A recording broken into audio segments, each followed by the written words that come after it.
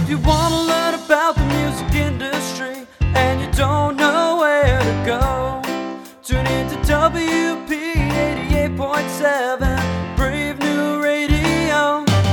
We got managers, producers, record labels, concert promoters galore. You never know what's in store on Music Biz 101 and more. You never know what's in store on Music Biz 101 and more. Every Wednesday at 8 p.m. You're listening to Music Biz 101 and more. And here we go, listening to Music Biz 101 or more, your free advice radio show and podcast about the music business. Find us every Wednesday at Brave New Radio 88.7 FM on the campus of William Patterson University in scenic Wayne, New Jersey, or on iTunes, SoundCloud, Stitcher Radio as a podcast. I'm your co-host, Professor David Kirkphilp, with your other co-host, Dr. Esteban Marconi is in the bathroom. He will be back in a moment. When he comes back, he's not in the bathroom. He's on assignment for a few minutes. When he comes back, we will get going. But we are live pre-recording what you're listening to from Nashville, Tennessee at the Music Biz 2016 convention. We are here with Ken Umezaki from Digital Daruma. I said it all right? You got it. There we go. I said it all right. And we are also here with JJ Tam. Is it Tam or Tham? It's Tam, right? What would you say? Tom. Yeah. As in Tom and Jerry, but yeah. No Jerry. Okay. Yeah, JJ no Jerry. Tom, getting his MBA in music management from William Patterson, the university. Yay. I've already started, Dr. Marconi. We're already, he's closing doors and he's no longer on assignment. We want to give thanks to the Music Business Association for giving us space here in the Nashville Convention Center for our William Patterson University students to connect and interview with some great guests like Ken. We want to give thanks to the folks at Van Dyne Bruno Inc. and White Hat Management who helped supply the funds which got JJ here. With artists like Charlie Puth, Dave Matthews, Sharon Jones, the Dap Kings, and Kiss, there's only one place to go for your band's business management. Dr. Marconi, have you met Ken? Yes, I have. All right, Ken, have you met Dr. Marconi? I have as well. This is amazing, all these meetings. There's only one place to go for your business management, and that is Van Dyne Bruno Inc. or White Hat Management. Go to vb-cpa.com when it's best for you. And also we want to give thanks to Christine Vey, a wealth manager and the president of Vey Wealth Management. Christine has helped many of our professionals at William Patterson manage their investments and plan out for their retirement. If you are looking for some guidance on how to plan for your retirement, and you've been an investor, so we can talk about that a little bit, Ken. When you're planning for whatever, or you have questions on anything from investments and portfolio management to insurance and retirement planning, you should give Christine a call, 732-455-1510. JJ, repeat after me. 732 455 1510. 1510. And you can also email her, Christine at veywealth.com for advisement. JJ. Yes. Give your brief introduction of Ken Umezaki. Right. And then begin with your third degree, asking him questions. Do you understand all about the show now? I do. There we go. There we go. So now we are good to go. Dr. Marconi is online. So here we go. JJ Tom. All right. So we have Mr. Ken Umezaki over here from Digital Daruma. So Mr. Ken is a founder and president of Digital Daruma, has been involved in the music business full-time since 2009. When he retired from a successful 20-year career in financial services. So he has substantial experience in starting new business lines for major investment banks, seeding and advising startups, capital market trading, managing large organizations, and asset management. So just a question about yourself. I see that you are an investor, you are an advisor, and you're also a musician. So, and in your position right now, how did you find a way, to relate all those occupations together, up to where you are right now? Okay, sure. So, for about 7 years now, I would characterize what I do as a small-time explorer or experimenter in trying to make the music business friendly for creators. That's the unifying theme. So I invest in music technology startup companies. I have 6 companies I've invested in. I invest directly in artists. I do equity-like investing in artists. I've done 2 deals so far like that. I also invest in songs, and I have a multimedia music studio, if you will, or recording studio in Manhattan that I co-founded this year. Cool. And all of those are sort of just representations or experiments, if you will, associated with, can we make the new music ecosystem friendlier for creators than it is today at a broad level. I also advise, to your point, a number of university programs related to music and technology, 2 in particular, Berklee College of Music's entrepreneurship program called ICE, and also NYU's Music Ed Tech Lab. Just a lot of words, but that's what it is. And I'm also on the board of the Future Music Coalition, which is an artist. Yeah, the company is actually just me and a volunteer intern. Or 2, depending on the time. So it really is a shell company for all my music-related activities. So it's not I wouldn't call it like a formalized company in any sense. I do everything sort of on my own currently anyways. So it's really a place to hold the investments I make, to deal with just the day-to-day sort of businessy stuff that we do. So I've made about, in aggregate, 12 or 13 investments in various music projects. So it kind of houses that. That's really the entity there. So huge projects. No, these are all small. To me, they're pretty small. I don't think I'm going to move the needle in any significant way, but maybe be a prototype or demonstrate that there is a different way to think about how to make a digital music consumption environment work for creators. I think that would be the theme. How does it go when you invest directly into artists? You said you've done that twice. What kind of artists, and how does that whole deal work? Sure. So in terms of how it works, the style of investing that we've kind of narrowed down or narrowed into is actually, it looks like a management agreement in terms of what the payout is. So a percentage of net, you'd be very familiar with that across everything they do. And instead of providing, let's say, business services or business advice, which is what a manager does, we provide capital. Right, that's sort of the trick. And the capital has a certain return associated with it, and when that return is realized, the agreement ends. That's sort of the sort of way to do it. And the reason why we structured it that way was it's easier for artists and managers to understand that there's someone that's going to ride alongside the economics of a traditional looking deal, as opposed to kind of getting really convoluted and, it's a debt, or it's attached to this or whatever.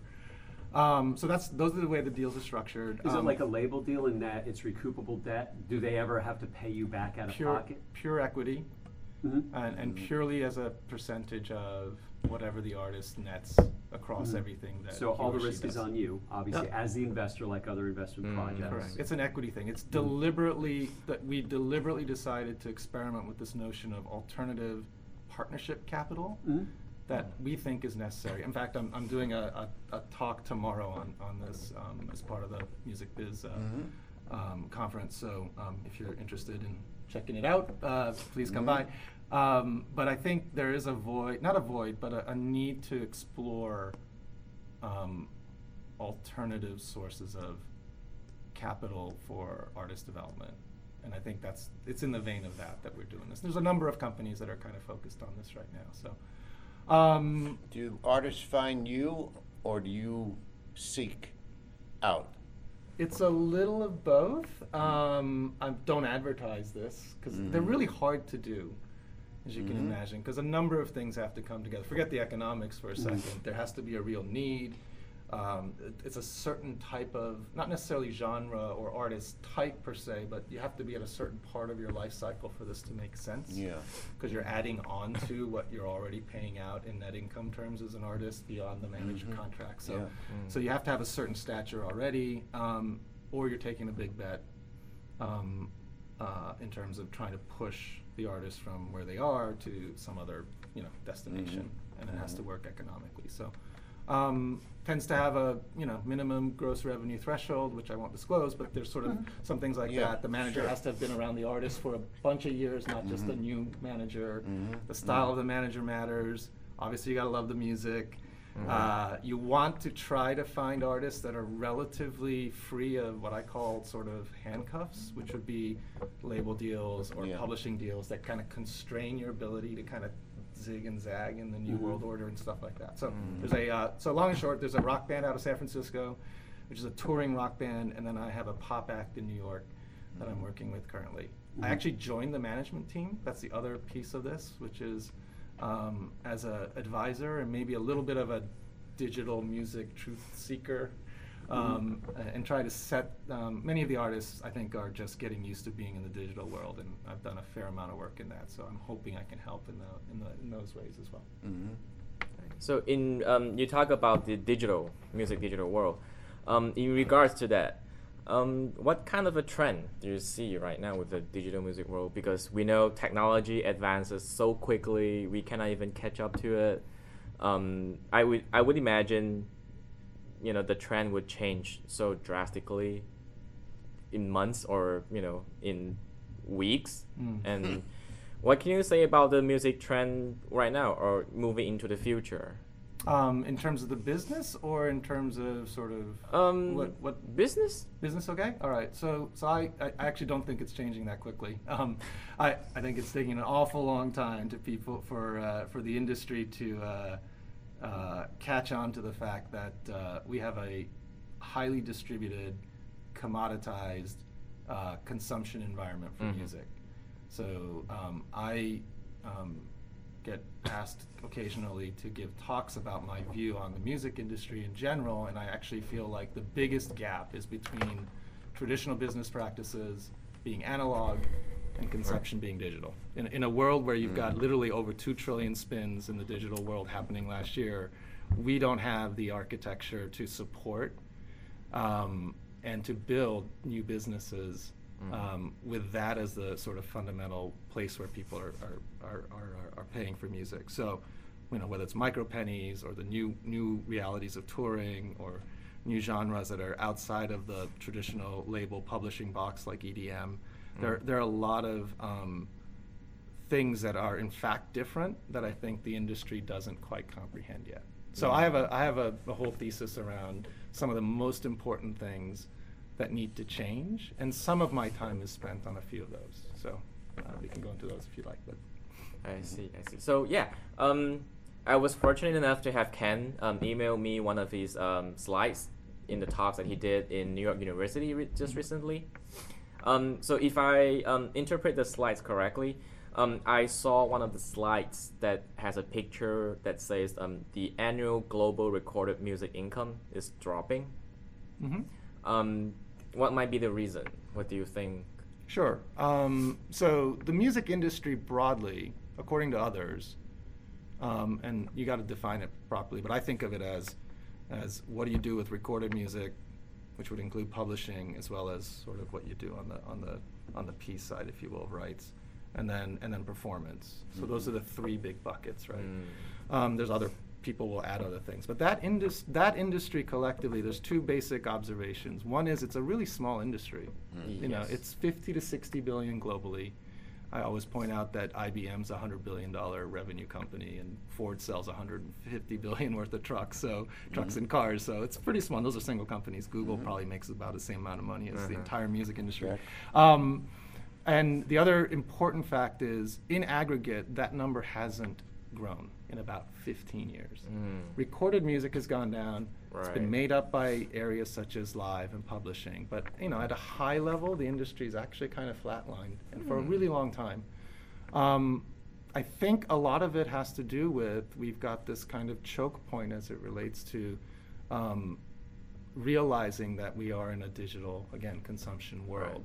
And until we get a lot more of the industry aligned with the notion that could be a good thing as opposed to neutral or bad in some cases. Some people think it's great, of course, but not enough. Until we have more success stories around how the new stuff could work for creators, and maybe reduced friction across sort of how much a consumer provides in terms of dollars and how much trickles down to the average artist. Those kinds of things are all things that I know this all may sound abstract, but it's really, really important that we actually start figuring out some of these problems. So a lot of my talks are centered around the 3 or 4 things that I feel we can change and should be changing to make it a much more digital-friendly world. I see. Well, the labels have always had such control. Mm-hmm.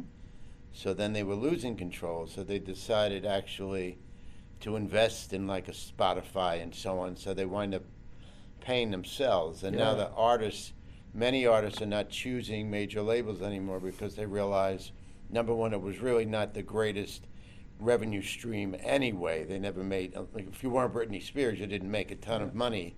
And secondly, that if you're not radio friendly, you really don't need them anymore. Yep. So now there's this, it used to be a fragmented business. Now it's triple fragmented than it was.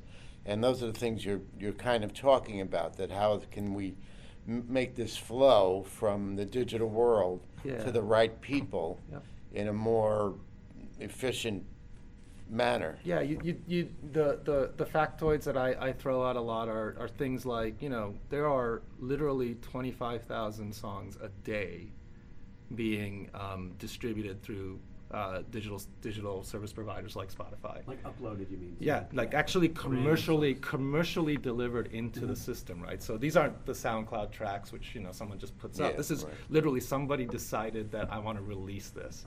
25,000 a day. A day. That's 7 million a year. That's 70 million over the next 10 years, and I'm convinced that number is going up, not down, over time for lots of reasons. 400 hours a minute of YouTube, UGC content being delivered. I mean, folks, it's a commoditized world on the consumption side. The options available to artists, to your point, are there are much more, many more options around all aspects of how you manage your business as an artist now. The problem is that it looks like a jungle. The service providers that you can choose from, there are literally 5,000 artist-facing digital service providers in the world. That's someone else's quote. I mean, that's crazy as a manager. I'm sure you know this. Which one do I use? Now, they also tend to solve one problem out of 10. I always think of the artist as having to create, promote, monetize. And there's 10 verbs, right? That every artist and every manager thinks about. There's most of these services touch one or two of those verbs, if you will. And that's not a great place to be. So a lot of what I think needs to happen, and some of it's happening in the industry already, is sort of consolidating artist services around things like direct-to-fan, right? Different ways of monetizing that kind of bypass the middleman friction costs and stuff like that. I'm seeing, actually, I'm personally, having been in the journey now for about 7 years, in terms of investing and seeing the new stuff on the artist side, we're hitting a new era where I think some combination of consolidation and enough people who are independent artists outside of the traditional system, if you will, is getting to this really, really interesting inflection point where I think we're going to see some significant wins for the industry or the people who are playing in this crazy jungle, and also for artists. We're going to see more success stories outside of the box, if you will, that I think is really important for us to drive this thing home. But in America, we can't even, at least in most parts of the developed world, you have one collection point for. We can't even decide on doing that in America. I mean, the performing rights people won't. Mechanical, the digital. Nobody wants to say, okay, let's have this one central place that an artist or anyone in the business can go to get their collection. It's so fragmented. Yeah, and built over some very long period of time for some set of reasons that are no longer valid. Like, you would never do a collections business model this way if you knew what was going on today, for sure. Exactly. So one of my crazier projects, which I haven't mentioned yet, is there's 5 of us who created an organization called Blockchain Music Format Project. I was just going to ask you about the blockchain. Yeah. So myself, a gentleman named Benji Rogers, and a couple others, including Bill Wilson, who is from Music Biz. From Music Biz. The 5 of us have co-founded an organization which is really a coding project And what we want to do is create a mechanism for creators to upload their music into a new music format. So think of it as replacing MP3 or WAV or whatever. Replacing sounds wrong. Addition to, I guess. And the technology architecture underneath it to support a much more open and transparent sort of data architecture, partly by using the blockchain and allowing creators to express what they want directly into the file, make the file immutable, and then also build a payments infrastructure, a direct payments infrastructure behind it. I know it sounds crazy. It's a pretty big project. Who knows if it'll work? But we are in the midst of coding the first iteration of this. We're hoping to have something by midsummer. We're going to provide it as an API in an open source environment and kind of build the rails, hopefully, if it's successful, to let other people kind of build on top of it. So I'm really, really excited about projects like that. Obviously, self-serving, but there are others as well who are really trying to tackle this rights payments mess. Yeah, well, the other point is always the time lapse too. For sure. Why, if we can go 18 to months, we can go to 24 Mars, months. why, you know, how come it takes you 18 months to get paid? I watched a product in my finance hat called derivatives grow. Dirty words by some people's definition, but I spent 20 years trading and managing derivative trading desks. I watched it multiply by 700 times in terms of the volume. And there are a lot of, I guess, parallels or lessons that I've learned from that sort of 2-decade process that I think actually apply to music and the state of the music industry today. We need industry-wide standards to be adopted, right, and properly self-regulated. That's a key element here. Everyone gets to choose how they define what they call a song, or you know, there's no identifier for artists that is universally accepted. There's a lot of basic things like that. We also need to just recognize that, you know what, you can't take 75 cents of every dollar and run the business that way. Middleman functions need to change. Yes. And technology has not actually delivered on that promise yet in the industry. A lot of reticence, to your point, a lot of people saying, nah, I don't want to do it, whatever. But we are seeing underneath the surface a lot of changes going on. We're actually extremely excited and surprised at even the industry stalwarts, if you will, that have decided they want to work with our project and kind of experiment. So we have a couple PROs lined up to provide data for us. We hope. We have a major label imprint that wants to actually run a parallel test as it relates to delivery into the DSPs, like the Spotify's. We have a publisher that we're negotiating right now to see if we can run a parallel test around their publishing database. So it's actually more real than you think, is the way I put it, underneath the hood. Who knows?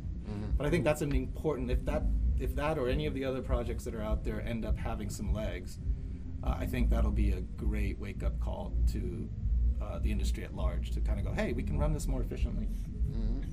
And honestly, you can do more creative things as a result. I mean, tracking paperwork is not that much fun.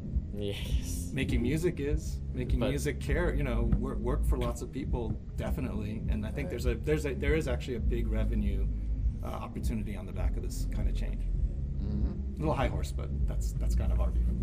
And there's always virtual reality coming along. I know Benji Rogers is completely into the potential of where that can be as a new source of revenue for the music industry, which ties into blockchain For sure. as well. And for our listeners, you should really Google blockchain technology and check it out. It's sort of deep, and there's an artist, Imogene Heap, who's very much involved with that from a publishing perspective. And I know Benji's worked with her, and George Howard from Berkeley is very much into that, and he's done some work with her. There's an inner circle of about maybe 20 of us that kind of are thinking this way. And if you'd like to take a look at our project, it's .blockchainmusic.com. .blockchainmusic.com. Yep. Okay, that's good. Check that out. And do you have one final question? Because it's about time to wrap it up. So I guess we'll be seeing a lot of, not a lot, but some major changes coming up after what Ken said about all the projects and everything. So it will be interesting, to see the music the business side of music moving towards maybe like a new direction, or making it easier, like Our own company, like Dave and I have been talking about, where they can do everything, like Bonnie Raitt is a like great Bonnie example. Raitt does, Yeah. Sure. where they write the stream all the way down to getting their product to consumer. Yep. They own almost every piece of it, and it might at some point in time shoot the labels in the foot. Yeah, my take on the label business is, and everybody here knows this, but it's definitely a business of hits, right? So there is this kind of 1%er Yeah. market that needs to be serviced, and I think the label community has been extremely good at servicing that, and actually historically had a great pipeline of artists that they were developing and pushing in that direction, if you will. What I think is the big risk in not figuring some of this stuff out is actually that development pipeline piece. There's always going to be a 1% market for music that I think the label community and the large consolidators of assets can continue to play an extremely valuable part in making that work. What I personally kind of get worried about is in this crazy period we're in, where we haven't quite figured out what the foundation for the new business model is yet, is that you miss this piece. Yeah. That's the group that's most at risk. Yeah, right. And unfortunately, it's in an era where financially there ain't much gain in doing it right, because there isn't a new model yet, maybe. Yeah. But the flip side is, it's the most creative period that I've seen in the creative arts, right? There's genre busting, there's all this cool technology, Yeah. the cost of production's gone down. It's phenomenal to be an artist, except you just can't get paid, unless you're in the 1% world. That irony is what I think we Right. ultimately want to try to Right. fix collectively as a community, and I get very excited when I get a chance to work on little things like that. So Well, it's interesting too, because Anderson, when he wrote The Long Tail, he thought we were going to go down the tail with the virtual shelf space, and we didn't. Nope. And winds up actually, if consumer doesn't find their hit, they don't go down the tail. They just don't do anything and wait for the hit. Yeah, and there's a lot of data out there by others that seem to indicate that we're actually moving even further towards the 1%. You know what I mean? Yeah, in terms of the broad exactly, consumer is yeah. actually Exactly. decreasing Yep. its depth, Yeah. if you will, in terms of activity and listenership. Yeah, There's more yeah. concentrated listenership than ever before. So. Right. Yeah. But we do need to wrap it up. It is time to go. But we want to thank Ken Umezaki from Digital Daruma for being here. Thank you. It was really Appreciate good. it. It was very good to have I you. wish him best of luck. Yes, Yeah. definitely. Yeah. It was I need awesome. a lock. Dark horse betting or black right. unicorn betting is an That's art right. So we thank you. We want to Of thank course. JJ Tom for getting him JJ. on here and asking these questions and being Very prepared. We want to thank Professor Dr. L. Marconi, Yes, and also my co-host. Professor David Kirk-Phil. Oh, excuse me. I forgot my name too, right? Okay. So we want to thank you. Instead of saying hello at the end of every one of these sessions, we're going to say the opposite word. And in Espanol, they call that adios! Yeah.